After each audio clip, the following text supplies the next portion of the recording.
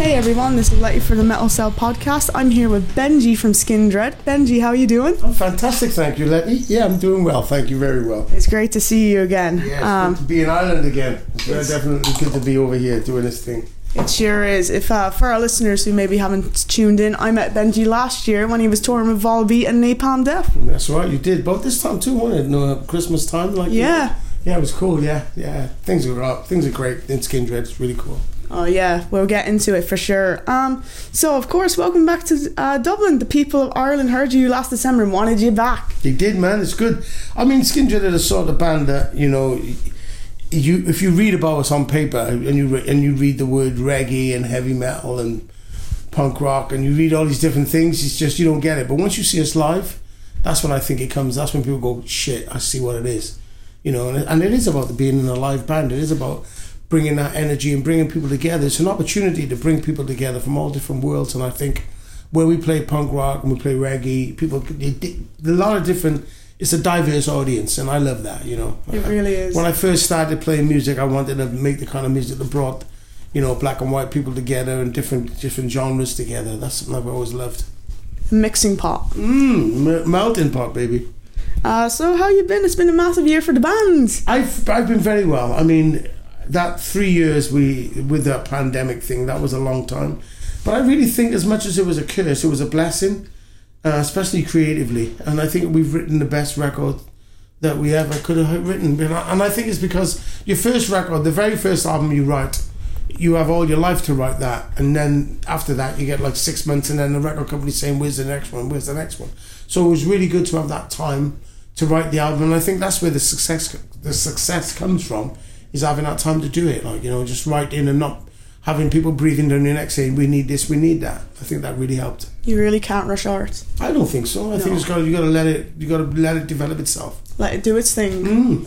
It's like marinating food, you know? When you cook it, it's better when it marinates, right?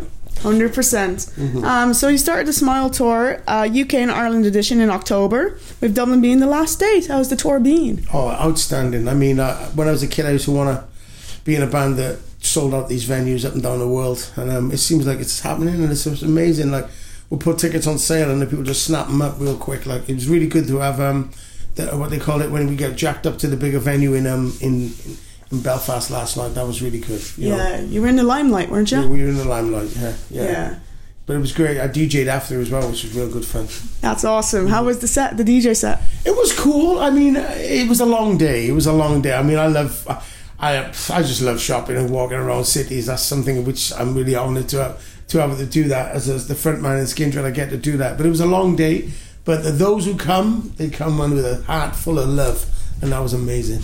That's awesome. And your album Smile got to number 2 in the charts. You had an exclusive cover with Metal Hammer magazine, and you played the Opus stage at Download. Massive achievements. Well done. Thank you very much. I mean, you know, we have got the spotlight on us, but you know, we've been a band that does this whether people are watching us or not. We pride ourselves on being an amazing live act. You could be in a bar with 6 people and a blind man and his dog, and Skindred would come and do exactly what you would see us do, because that's what we do. This is an opportunity. I've always looked at it like this. It's not about the size of the dog in the fight. It's about the size of the fight in the dog.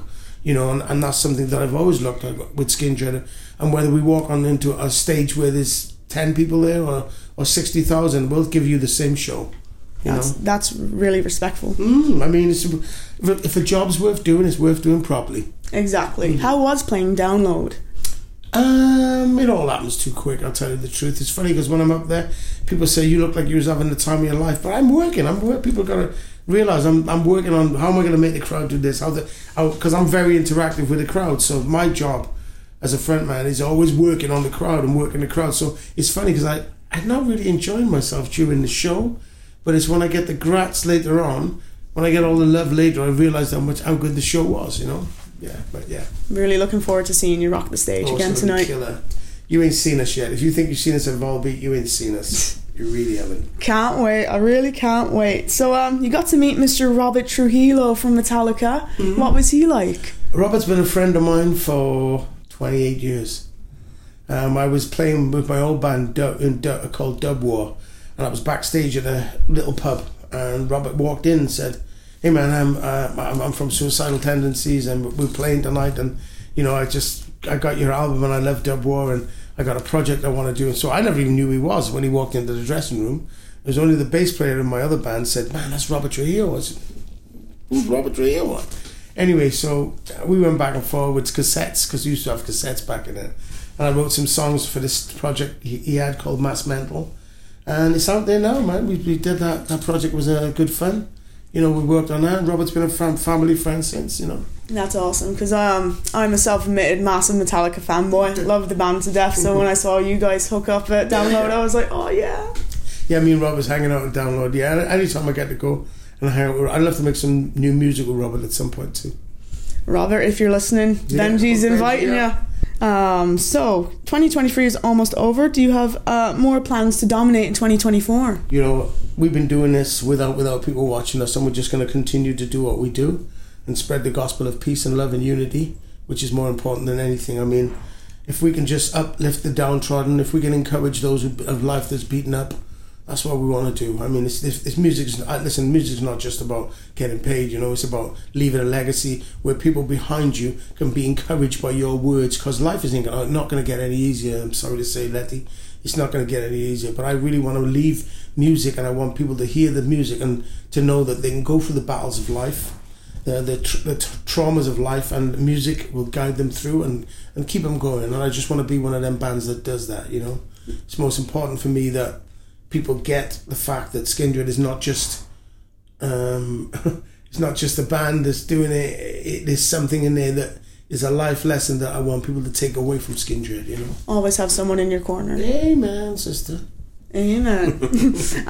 Last time we spoke, I asked if Ninja was on the set list. Is it on tonight? No, again, no. Serious, Ninja is not on the set list. But the set list is rocking, I mean, we've really thought about it. But what I find these days is, like, you look online. Well, I don't really know much about the internet and stuff, but my bass player tells me that there's a thing that they call the hits, but not the hits. It's like a thing where you can judge what songs are getting the most plays.